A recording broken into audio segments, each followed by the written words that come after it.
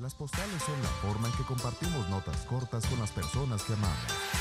Los libros más pequeños de la Biblia son solo eso, mensajes cortos de los apóstoles Pablo y Juan, a las iglesias y creyentes en los primeros días del cristianismo.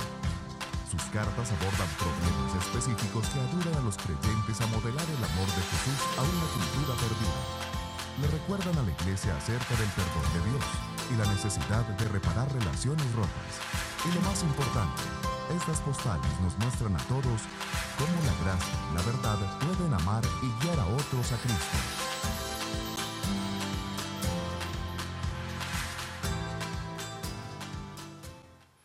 Pues buenas tardes nuevamente a todos los que se encuentran en este auditorio. Muchas gracias por acompañarnos aquí en la iglesia Sugar Creek. También a los que nos acompañan en línea, muchísimas gracias por ser parte de lo que Dios está haciendo a través de nuestra iglesia, ya sea en vivo en este momento o también a través de nuestros diferentes canales y redes sociales. Gracias y que esperamos un día poder conocerles en persona. Pues estamos en medio de una serie muy corta que, como vieron, se llama Postales del Nuevo Testamento. Y sobre todo, creo que para los que son de la generación más joven, probablemente nunca han escrito una carta y mucho menos han escrito una postal.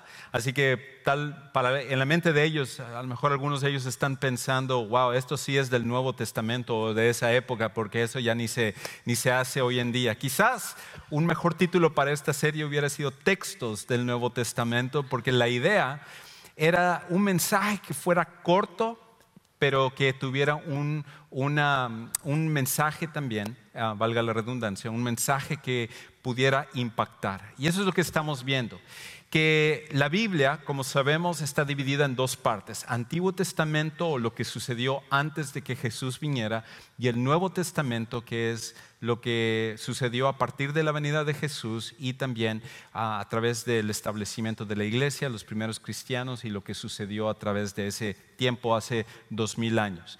Y en esa parte del Nuevo Testamento hay unas cartas en realidad que fueron escritas por diferentes personajes, diferentes personas que fueron muy cortas, pero que a pesar de que fueron cortas, el contenido que tiene es algo que continúa impactando hasta nuestras vidas el día de hoy. Por eso la semana pasada vimos una de estas cartas que se llama Filemón. Quizás para algunos es la única ocasión en la cual han abierto la carta a Filemón. Y hoy vamos a ver otra de esas cartas que en realidad no se estudian con mucha frecuencia, pero que, como sabemos, cada parte de la Biblia es importante para nuestras vidas. Y hoy vamos a ver la carta escrita en este caso, que se llama Segunda Epístola de Juan. Segunda Epístola de Juan. Ahora, lo que Juan está tratando, el apóstol Juan está tratando en esta carta, es algo que es tan relevante, tan importante para ti, para mí, para nuestras familias, nuestros matrimonios, cada relación, incluyendo también la iglesia.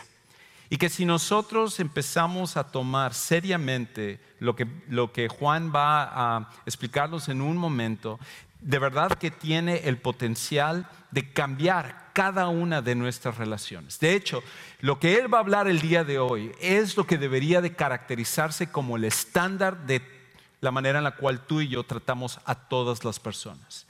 Y lo que vamos a darnos cuenta también es que en realidad, aunque nosotros vamos a ver esto como el estándar, todos nosotros fallamos cuando se trata de esto. Primero, porque pensamos que el estándar es otro, pero segundo es porque todos tenemos una cierta tendencia, todos tenemos una cierta manera de inclinarnos hacia una cosa o hacia la otra cosa. Y esta es la realidad. Todas las relaciones, para que puedan estar bien, hay dos cosas que tienen que ser parte de esa relación. Y las dos cosas tienen que ser verdad y amor. Verdad y amor. Las dos cosas, si no están presentes en una relación, cada una de ellas, al estar solas, ya sea la verdad o el amor, lo que hace es, a la larga, termina por dañar a las personas, termina por dañarnos a nosotros.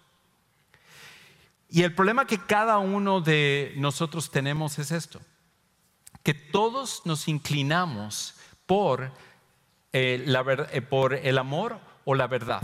Todos nos inclinamos por la verdad o el amor. Esto es de que todos nosotros, por nuestra personalidad, por nuestra forma de haber sido criados, por nuestras preferencias personales, todos nosotros tenemos una tendencia hacia el amor o hacia la verdad. Y el problema que nosotros tenemos es que lo hacemos a expensas de la otra parte.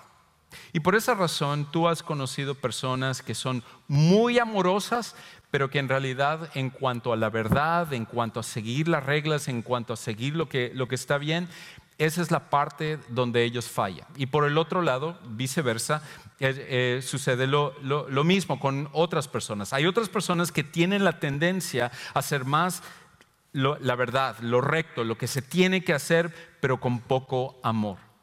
A lo mejor eso es la característica de alguno de tus papás.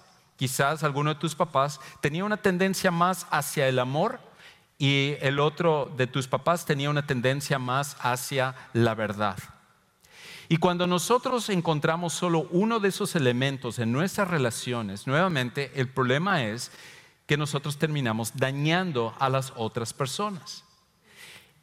Pero la realidad es que todos nosotros tenemos una preferencia por uno de los dos. Y por eso tú y yo tenemos la tendencia a irnos hacia un lado o hacia otro. Que en nuestro matrimonio nosotros tratamos a la persona con amor pero sin verdad. O tratamos a nuestro cónyuge con verdad pero sin amor. Lo mismo en nuestra relación con nuestros hijos, lo mismo en nuestra relación con nuestra familia, con compañeros de trabajo o inclusive en la iglesia. Quizás para algunos de ustedes que han sido seguidores de Jesús durante algún tiempo, ya sea en este auditorio o los que nos están siguiendo en línea, ustedes han sido parte de una iglesia donde la iglesia se inclinaba hacia uno de los dos lados. Quizás la iglesia era una donde era tajante con respecto a la verdad. Eso es lo más importante y lo importante es seguir la verdad y eso es lo único que importa. O a lo mejor era una iglesia en la cual enfatizaba el amor, el amar a las personas y el tratar bien a las personas y centrarse sobre las personas, pero el problema es que cada una de ellas era a expensas de la otra. Existía una, pero no existía la otra. Y por esa razón, hasta cuando las iglesias empiezan a hacer eso, en realidad, lejos de poder ayudar a la gente, terminan por lastimar a las personas. Pero esto es parte de nuestra naturaleza humana, porque todos nosotros tenemos la tendencia a inclinarnos, ya sea por la verdad o por el amor. Y dentro de nuestra mente, quizás al escuchar esto y tú dices, Juan Carlos, ahorita estás diciendo acerca de la verdad y el amor, pero tal parece como que ni estas son algunas que se pueden complementar. O sea, estas más bien como que se contradicen porque cuando yo trato de ser una persona o vivo mi vida en la verdad, ¿cómo voy a mostrar amor dentro de la verdad? O lo otro es verdad, y esto quizás tiende a ser más una característica de las mujeres, sobre todo las mamás con sus hijos. No, amor, tengo que amar a mis hijos y verdad y corregirlos. Esa es la parte que me cuesta. Y tal parece como que estas dos chocan y están en contradicción la una con la otra. Y la pregunta que nosotros tenemos es ¿cómo siquiera entonces podemos reconciliar la verdad y el amor? ¿Cómo es que nosotros, sobre todo al tener una tendencia hacia uno de los dos lados, cómo nosotros podemos tener una vida donde ambas se caractericen nuestras relaciones, nuestros matrimonios, la relación con nuestros hijos, la relación con nuestros papás, o como iglesia Sugar Creek, que en realidad nosotros nos caractericemos no por ser una iglesia solamente de la verdad, no solamente una iglesia que solamente ame a las personas, sino que ambas sean parte de quienes somos. Y esa es la parte difícil dentro de lo que Juan va a estar explicando. Pero lo primero que tenemos que hacer para que esto se pueda convertir en una realidad en nuestra vida es que nosotros tenemos que reconocer un principio que es súper importante, y es esto: La verdad y el amor no se contradicen, sino se complementan. La verdad y el amor no se contradicen, sino se complementan. Quizás en nuestra mente podemos pensar que hay un choque y por eso nos inclinamos hacia un lado o hacia otro lado. Pero la verdad y el amor, cada una dentro de su función, lejos de contradecirse, lejos de chocar, lo que hacen es que se complementan para que cada relación en nuestra vida pueda ser saludable. Para que en la manera como tratamos a las personas, nosotros podamos hacerlo tanto con verdad, corrigiendo lo que necesita ser corregido, como también con amor, mostrando esa compasión, mostrando ese cariño por los demás. Y no se vale solamente tener uno de los dos, sino que la idea es que ambas, al complementarse, automáticamente afectan cada una de nuestras relaciones para que podamos crecer y nosotros podamos tener mejores relaciones. De hecho, parte del problema que nosotros tenemos es de que cuando nos falta uno de los dos, otra vez hacemos daño a las personas. Juan, el apóstol Juan, entendiendo este dilema, escribe una carta a una iglesia. Y en esa iglesia él hace este énfasis de que en esa iglesia se necesitaba que las personas vivieran tanto con amor como también con verdad, que ambas pudieran ser parte de sus vidas. Y escucha cómo Juan escribe esta carta, él siendo ya un anciano. Él habla a estos cristianos, habla a estos seguidores de Jesús, y los principios que Él da para ellos son los mismos que tú y yo necesitamos en cada una de nuestras relaciones. Escucha cómo Él lo dice. Segunda de Juan. Comienza diciendo: el anciano a la señora escogida, elegida y a sus hijos. ¿Quién es esta señora y por qué le está escribiendo solo a una señora? Simplemente era un sinónimo, una forma un poco más cariñosa de referirse a la iglesia. La señora era la iglesia a la cual él está escribiendo, y sus hijos son aquellos seguidores de Jesús que eran parte de esta iglesia. Y él dice: yo, el anciano, yo como una persona que les ama, como una persona que ha experimentado ya la vida, que estoy ya de salida, que pude estar con Jesús, que pude ver la vida de Jesús y lo que Él me dejó como apóstol y todo. Ahora déjenme escribirles y hablarles acerca de algo que es súper importante para sus vidas y sus relaciones. Y Él dice: a quienes amo en verdad, escuchen cómo amar en verdad. Y no solo yo, sino también todos los que conocen la verdad. A causa de la verdad que permanece en nosotros y que estará con nosotros para siempre. La gracia, la misericordia, dos características del amor, y la paz estarán con nosotros, de Dios el Padre y de Jesucristo, Hijo del Padre. Y termina diciendo esta primera parte: ¿en qué cosa? Verdad y amor. En verdad y amor. En nuestra mente, nosotros tenemos una inclinación hacia la verdad o el amor porque encontramos o creemos que estas son irreconciliables. Que como papá o como esposo, si tú no eres tajante con respecto a las cosas, la gente o tu esposa o tu esposo, tus hijos se van a aprovechar de ti. Y a lo mejor por esa razón tú siempre has sido firme con respecto a lo eres recto. Tú eres una persona que dices: con esto no se juega, estas son las cosas que hay que hacer. Tú eres una persona que te inclinas hacia la verdad. Y hay una parte que es muy buena con respecto a eso. Y por el otro lado, a lo mejor tú eres una persona más bien que te inclinas por el amor. Y tú dices: no, hay que siempre ayudar a la gente, hay que tratar bien a la gente, hay que hablar. Sí, hizo esto que está mal, pero mira, hay que comprender a la persona, hay que comprender a nuestros hijos, hay que comprender a mi esposa. Y tu inclinación es más hacia el amor. Y vivir una vida donde estas dos se reconcilian es una de las cosas más difíciles, si no lo más difícil en cualquier relación. Porque tanto el amor y la verdad tienen que ser parte de cada una de nuestras relaciones. De hecho, cuando no sucede eso, automáticamente empieza a haber una falta de balance en nuestras relaciones que termina por dañar a todas las personas. Déjenme ilustrarlo. Os voy a pedir a nuestro equipo técnico si me ayuda un momento con una manera en la cual quiero ilustrar esto. Y creo que podemos darle un aplauso a nuestro equipo técnico también, así que muchas gracias. Gracias. Ahora,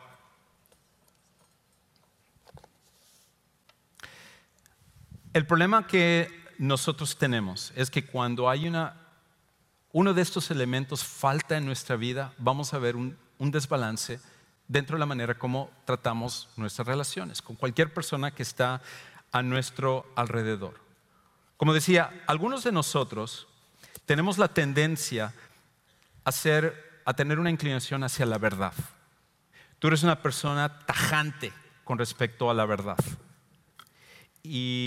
Y cuando se trata acerca de la verdad, no juegas con eso. A tus hijos tú eres súper firme. Cada vez que ellos hacen algo que está mal, tú les corriges y estás atrás de ellos. Y tú estás diciendo, oye, ¿cuántas veces ya te dije, necesitas hacer esto y todo? Y si tú y yo empezamos a platicar, tú dirías, Juan Carlos, la razón por la cual hago eso es porque los amo. La razón por la cual hago eso es porque quiero lo mejor para ellos. Y el problema que sucede quizás en tu relación es que lo único que escuchan tus hijos es precisamente solamente la verdad.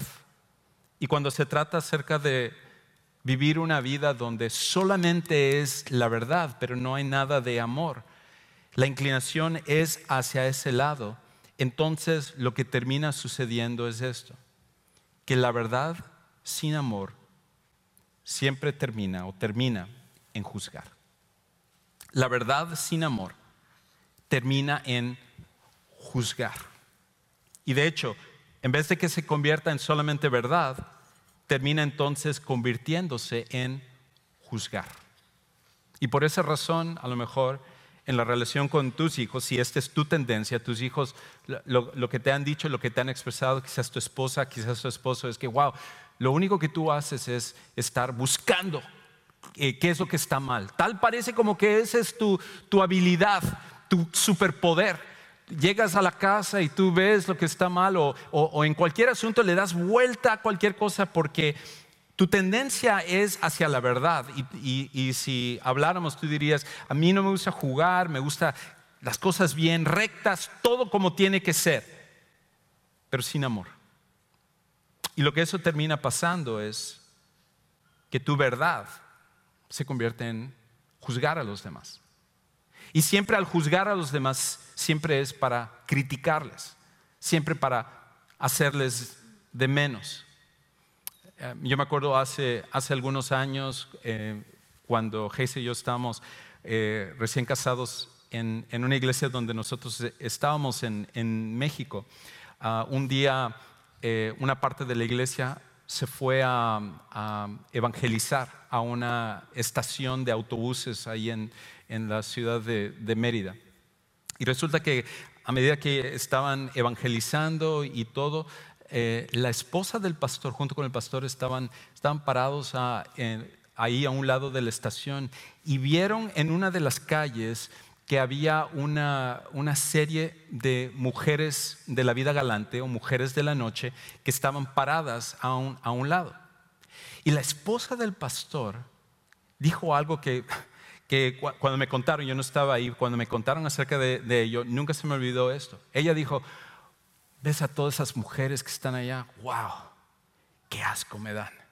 Como quisiera tener una ametralladora ahorita como para dispararles a cada una de ellas. Yo no podría decir, wow, qué severo es eso. Oh, qué fuerte es eso. Otros pueden decir, claro, el tipo de vida, ¿cómo es posible que la gente viva de esa manera? Si bien es cierto que había verdad dentro de ello, lo que faltaba, lo que carecía era el amor.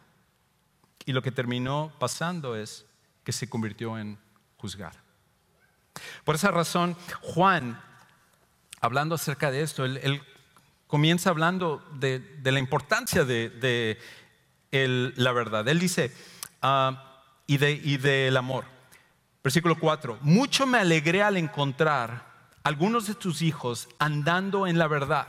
Esto es algo que ustedes ya tenían, wow, ustedes se caracterizan por ser personas de la verdad, les encanta la verdad. Ustedes son personas que toman en serio la Biblia, que toman en serio lo que Dios está diciendo. Ustedes tienen memorizados los versículos. Ustedes son personas que aman la teología, aman acerca de estudiar la palabra de Dios y dicen, wow, eso me encanta. Algunos de sus hijos andando en la verdad, tal como hemos recibido mandamiento del Padre. En otras palabras, esto es bueno.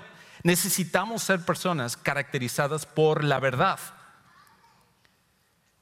Y luego él dice, ahora te ruego, señora o iglesia, no como escribiéndote un nuevo mandamiento, sino el que hemos tenido desde el principio, que nos amemos unos a otros. Juan está diciendo esto, wow, ustedes súper bien, enfatizan la verdad, ustedes son tajantes con respecto a la verdad, eso se necesita hacer, sin duda alguna les felicito, esto es bueno. Pero ahora quiero que entiendan otra cosa. Necesitamos tener la verdad, pero necesitamos también tener amor. Y recuerden que el que dio este mandamiento no soy yo, diría Juan, sino que lo dio Jesús. Y Jesús habla acerca no solo de la importancia de ser amantes de la verdad, sino también ser amantes del amor. De que cuando tratemos a las personas, sobre todo aquellas personas que quizás no son ni siquiera cristianas, o aquellos cristianos que están haciendo algo que no deben y todo, que nosotros vayamos y podamos corregirles en verdad y mostrar y dice, mira, esto es lo que dice la Biblia, pero que lo hagamos no descuidando el amor. Por eso, inclusive, el apóstol Pablo, él escribe que nosotros debemos de hablar la verdad en amor. Porque la verdad sin amor siempre termina en juzgar. Ahora, el otro lado también es correcto, porque quizás tú estás aquí, ya le diste el codazo a tu esposo o a tu esposa y dice, escucha bien lo que estás diciendo ahora, Juan Carlos. Bueno, ahora te toca a ti entonces escuchar el otro lado, porque todos nosotros tenemos una tendencia hacia uno de los dos. En este caso, cuando hablamos acerca del otro lado, podemos nosotros tener una tendencia hacia el amor en vez de la verdad. Y cuando nosotros tenemos esa tendencia hacia el amor y nosotros somos los primeros, quizás con nuestros hijos y quizás nuestro cónyuge dice, mira y mira lo que vino a hacer. No, es que compréndelo, está bajo mucho estrés. Es que está pasando ahorita por una situación. Es que yo no creo que haya tenido la intención, es simplemente su forma de desarrollarle. Hay que mostrarle más amor y hay que ayudarle y todo. A lo mejor en tu matrimonio esa es la tendencia. Pasa algo y lo único es, ni modo, hay que amar y así es lo que Dios quiere que nosotros hagamos. Tu tendencia es hacia el amor. Pero el problema es de que cuando tu tendencia es simplemente hacia amar sin que haya verdad, tu amor siempre termina convirtiéndose en solapar. De hecho, por eso, el amor sin verdad termina en solapar. El amor sin verdad siempre va a terminar en solapar. Cuando Hazel y yo estábamos como novios, ella le agarró mucho cariño a una muchacha nueva que acababa de llegar a nuestra iglesia, y en algunas ocasiones yo la acompañaba para que ella pudiera discipular, pudiera hablarle a esta muchacha. Y esa muchacha había salido de una relación donde ella había sufrido mucho. De hecho, la persona con la cual estaba se había convertido en un obstáculo para que ella se entregara al evangelio y todo, pero Dios había obrado en ella y todo. Y me acuerdo que parte de la razón por la cual mi esposa, en ese tiempo no era mi esposa, me invitaba a que fuera al discipulado es para que yo pudiera cuidar al hijo de esta muchacha. Y el hijo de esta muchacha era un muchachito de como 3 años. Pero se comportaba no como un niño de 3 años, sino como un villano como de 40 años, una cosa así. Era parte del reto. Gracias a Dios que en esta experiencia al final decidimos tener hijos a pesar de lo que había pasado, de cuidar a este niño. Porque cuando llegaba el niño era, wow, decir que era malcriado yo creo que hubiera sido un elogio para este niño. Las cosas que él hacía, las palabras que él utilizaba, cualquier cosa, él golpeando y tratando de golpearme, tratando de jalar el pelo, buscando la manera como en las caricaturas, así como si yo fuera uno de esos gatos donde está tratando de meterle fuego o hacerle algo así. De verdad, las cosas que hacía era increíble. Y lo que más me llamaba la atención acerca de este niño, que él se comportaba así en nuestra iglesia y donde quiera que le llevaban, es que cuando Heise y esta muchacha estaban hablando, yo estaba ahí tratando de desarmar al niño de un cuchillo, de una ametralladora, una bazooka, cualquier cosa que agarraba en su mano. Y la mamá estaba platicando como si nada, estaba hablando y hablando así muy calmadamente. Y yo estoy, oye, ¿no te estás dando cuenta de lo que está haciendo el niño? Y de hecho, las veces en las cuales le insinuaba, oye, tu hijo está agarrando eso, o está agarrándolo, o está diciendo eso, y decía, ay, sí, es que es un pequeño angelito, hay que entenderle. Lo que estaba pasando es que con esta muchacha, el amor sin verdad, sin corrección, se había convertido en solapar. De hecho, Juan lo dice de esta manera. Versículo 6.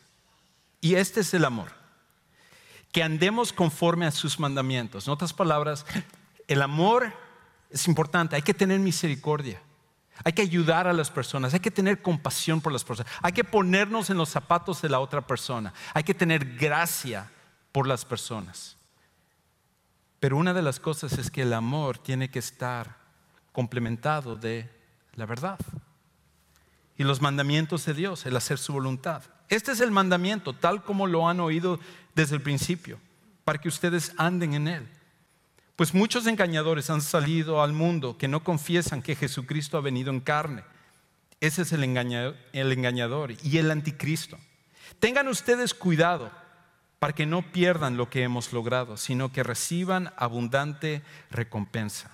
Todo el que se desvía y no permanece en la enseñanza, doctrina de Cristo o la verdad, no tiene a Dios. El que permanece en la enseñanza tiene tanto al Padre como al Hijo. Si alguien viene a ustedes y no trae esta enseñanza o esta doctrina, no lo reciban en casa, ni lo saluden, pues el que lo saluda participa en sus malas obras. Ahora, el caso de Juan que él está hablando aquí es un caso extremo.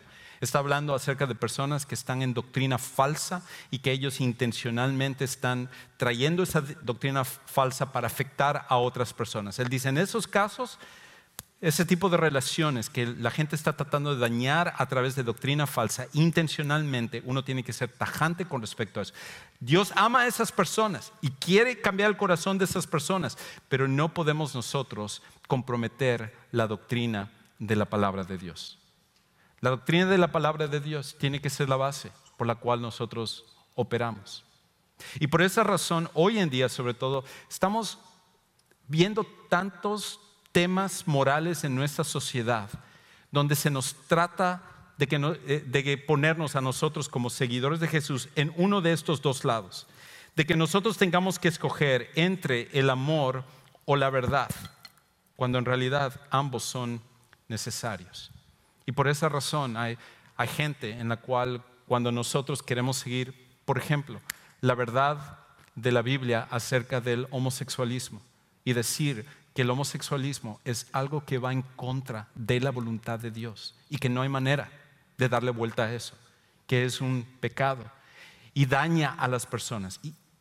Pero por el otro lado, como iglesia, nosotros necesitamos ser siempre fieles a lo que dice la Biblia con respecto a esto. No podemos darle vuelta y torcer la verdad de la palabra de Dios. Pero por el otro lado, amamos a la gente que está luchando con el homosexualismo, tal como todos nosotros estamos luchando con el orgullo o con la ira o con cualquier otra cosa. El amor y la verdad están presentes en este tipo de relaciones. Y como iglesia, la idea es que nosotros podamos tratar a cada persona independientemente de lo que esté luchando, con verdad, pero también con amor. Y de hecho, un error que nosotros tenemos es tratar de escoger entre la verdad y el amor. Tratar de escoger entre la verdad y el amor es un error. Y nosotros Regañamos a nuestro cónyuge cuando no nos da la razón, cuando nosotros tendemos a hacer hacia la verdad, o tratamos de convencer a nuestro cónyuge a que sea más amoroso porque nosotros somos más hacia el amor y necesita tener más amor. Y en realidad, tratar de escoger entre uno de estos dos es un error, porque cuando lo vemos como si fuera una balanza, en realidad es la imagen equivocada. La imagen equivocada. Porque si tú y yo pensamos en nuestras vidas como verdad y amor, como que es una balanza, en nuestras vidas siempre van a estar inclinándose hacia uno de los dos. Más bien, una mejor imagen de lo que debería de ser nuestra vida es una moneda. Imagínate que tu vida y mi vida es como una moneda. Son dos caras, dos lados de la moneda. Y de un lado de nuestra vida nos caracterizamos por la verdad. Y por el otro lado nos caracterizamos por el amor. No es escoger un lado u otro lado. Los dos lados son los que forman la moneda. Y por lo tanto, nuestra vida está agarrada firmemente de la verdad y está agarrada firmemente del amor. De hecho, la persona que ejemplificó eso fue Jesús. Jesús ejemplificó una vida caracterizada por ambos. Él no estaba tratando de hallar el balance perfecto entre la verdad y el amor. Él estaba completamente lleno de verdad y de amor. De hecho, Juan, el apóstol Juan, que había escrito esta carta que estamos viendo el día de hoy, años antes, él había escrito lo que se llama el Evangelio según San Juan. En otras palabras, él escribió una biografía acerca de Jesús. Y en esta biografía que él escribe acerca de Jesús, la primera parte de su libro, él quiere que nosotros entendamos esta cuestión acerca de la verdad y el amor. Y en el versículo 14, cuando él empieza a hablar acerca de cómo Jesús, siendo Dios, vino a este mundo y él se hizo hombre también. Sin dejar de ser Dios, él adquirió las características de hombre. Pero él dice esto en el versículo 14. El verbo o la palabra, y no tengo tiempo para entrar a por qué usa el verbo, pero simplemente esto es una descripción acerca de Jesús, se hizo carne. Dios vino a este mundo para que nosotros lo podamos conocer como ser humano, porque era la manera como necesitamos relacionarnos con Él y para que Él pudiera pagar el precio de la verdad con respecto a nuestro pecado y mostrarnos el amor.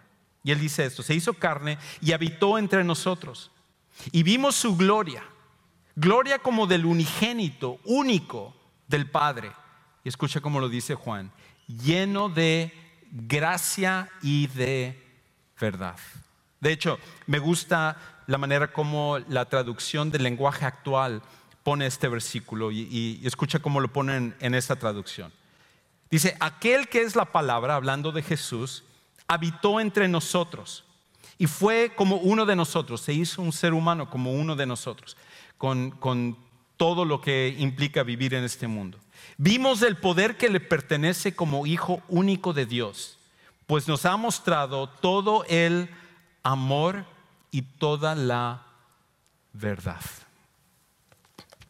Jesús se caracterizó no por alguien que tenía solo verdad sin amor, o tener amor sin verdad, sino que en todas sus relaciones estaba lleno de amor y de verdad. Muchas de sus historias, cuando lo vemos, de cómo él trató a la gente, puede uno fijarse y ver esas características. Por ejemplo, en una ocasión, una mujer que había sido hallada en adulterio fue llevada hacia él. Y los que estaban al frente de todo esto eran un líderes religiosos que usaron a esta mujer como un complot para tratar de dejar mal a Jesús. Y tomaron a esta mujer en su vergüenza de que la agarraron en el mismo acto de adulterio. Y hay muchas preguntas que están alrededor de esta historia, como por ejemplo, ¿por qué no trajeron también al hombre? ¿Cómo es que se dieron cuenta que esto había estado pasando? ¿Por qué en vez de llevarlo a Jesús no llevaron a esta mujer a las autoridades religiosas? Muchas cosas que hacía ver que en realidad esto era una trampa que simplemente estaban utilizando a esta mujer para involucrar y dejar mal a Jesús. Y cuando traen a esta mujer, la tiran delante de Jesús y ella, indefensa en ese momento, pecadora, expuesta, avergonzada, todo lo que nosotros ni siquiera pudiéramos imaginarnos estar en ese momento delante de todas las personas que la estaban viendo y delante de Jesús también. Los líderes religiosos vienen y le dicen a Jesús: Jesús, nosotros hallamos a esta mujer en adulterio. Y tú sabes lo que la ley de Moisés dice. En otras palabras, la verdad. Tú sabes que la ley de Moisés habla de que es necesario apedrear a las personas que son hallados en adulterio. Así que dinos tú, ¿qué es lo que tenemos que hacer? Otra vez esto era una trampa, porque Jesús pudo haber contestado: ¿saben qué? Dejen de estar vacilando. Primero que nada, los romanos son los que tienen la autoridad de ejecutar a las personas, así que no me hagan perder el tiempo. Pero Jesús no hizo eso. Entonces digo: perfecto, ustedes quieren inclinarse por la verdad, quieren realmente poner énfasis sobre la verdad. Ok. Entonces, que comience la primera persona que nunca ha cometido adulterio. Que por cierto, adulterio es cualquier persona que ha codiciado a una mujer o a un hombre en su corazón. Así que si ninguno de ustedes ha tenido un deseo por otra persona en su corazón, en su mente, que sea la primera persona que agarre la piedra más grande si quieren, y que lo tire hacia esta mujer. Y luego los demás pueden entonces seguir este ejemplo. Y cuando Jesús les confrontó con la verdad perfecta de Él, ninguno de ellos fue capaz de vivir de acuerdo a este estándar. Se dieron cuenta de que no eran ellos dignos de hacerlo, y poco a poco, dice la Biblia en Juan 8, que desde los más viejos hasta los más jóvenes tiraron sus piedras, solo se oía el ruido de las piedras cayendo en el piso, y se fueron hasta dejar sola a esta mujer con Jesús. Y una vez que se fueron todos, dice la Biblia que Jesús estaba dibujando o escribiendo algo en el piso, y levantó la mirada y vio que solo estaba esta mujer. Y le preguntó a la mujer: mujer, ¿dónde están los que te condenaban? ¿Dónde están los que te estaban juzgando? ¿Ya no hay nadie que esté aquí para condenarte? Y en su mente a lo mejor ella habrá dicho: bueno, sí hay uno, eres tú, Señor. Pero ella dijo: no, ya no queda ninguno.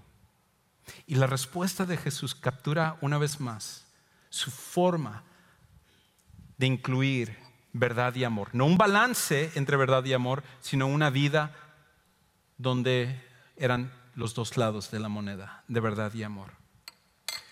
Yo tampoco te condeno, verdad. Tengo el derecho de hacerlo, pero yo tampoco te condeno, amor. Vete y no peques más, verdad. Amor, verdad, mostrado en la misma historia.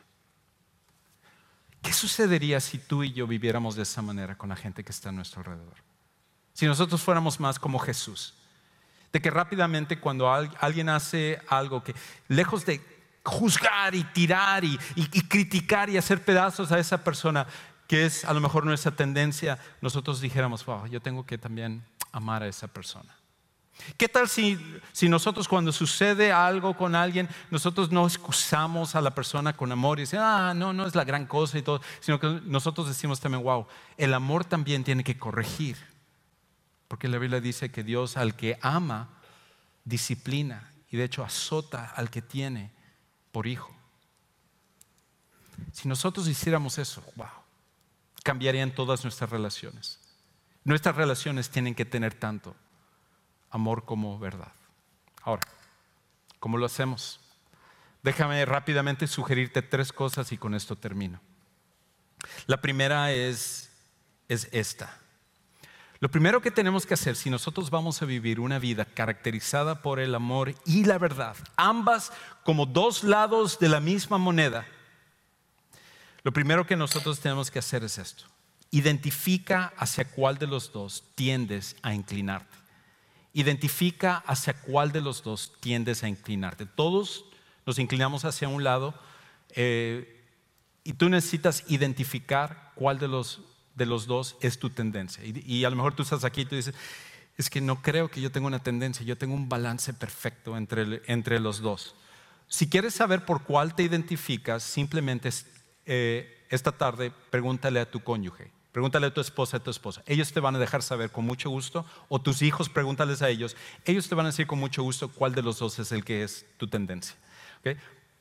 Todos los demás nos damos cuenta, o todos los demás se dan cuenta de nuestros errores. Somos nosotros nomás los únicos que no nos damos cuenta.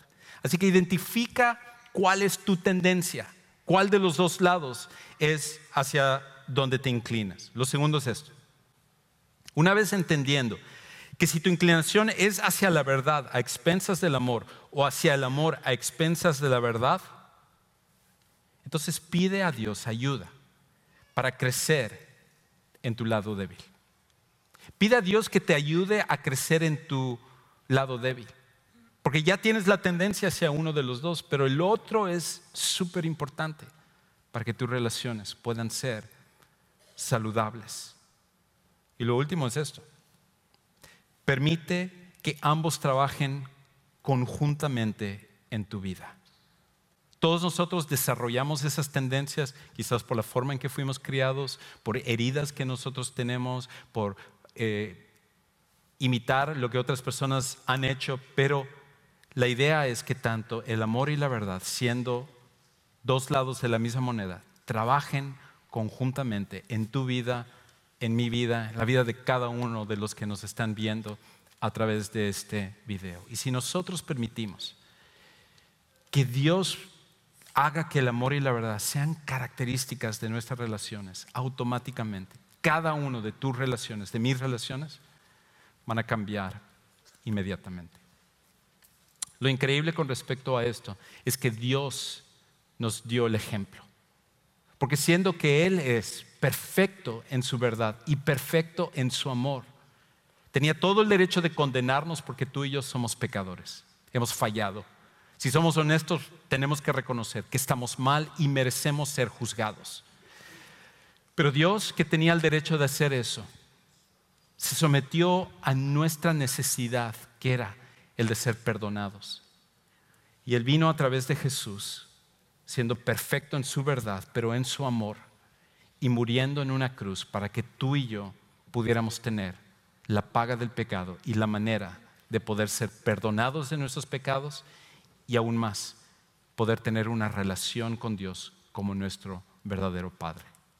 Quizás tú en esta tarde estás aquí y tú no te consideras ni siquiera religioso, no te interesa la religión, las iglesias, porque para ti todo eso es una pérdida de tiempo. Y déjame decirte, nosotros estaríamos de acuerdo con eso también. Porque venir a conocer a Jesús como tu Salvador personal no se trata acerca de religión. Se trata acerca de lo único que puede cambiar genuinamente nuestras vidas. Y si tú en esta tarde estarías dispuesto a poner tu fe en Jesús, automáticamente Dios va a hacer el cambio que tú no vas a poder hacer nunca. Si tú eres un hijo de Dios, si tú eres un cristiano, un seguidor de Jesús, mi reto para ti en esta tarde es que tú puedas vivir una vida no tratando de balancear la verdad y el amor, sino entendiendo que ambas se complementan como una moneda de dos lados. Pero si tú no has venido a conocer a Jesús, me encantaría que tomes la decisión el día de hoy. Voy a estar parado aquí hacia tu izquierda y mientras estamos cantando, te invito a que tú te levantes, vengas, que no te preocupes lo que otros puedan pensar de ti, si otro lo hace o no lo hace. Si Dios te está llamando a venir a tomar esta decisión esta tarde, ven y tómalo, porque será la decisión más importante de tu vida. Vamos a ponernos de pie y vamos a alabar.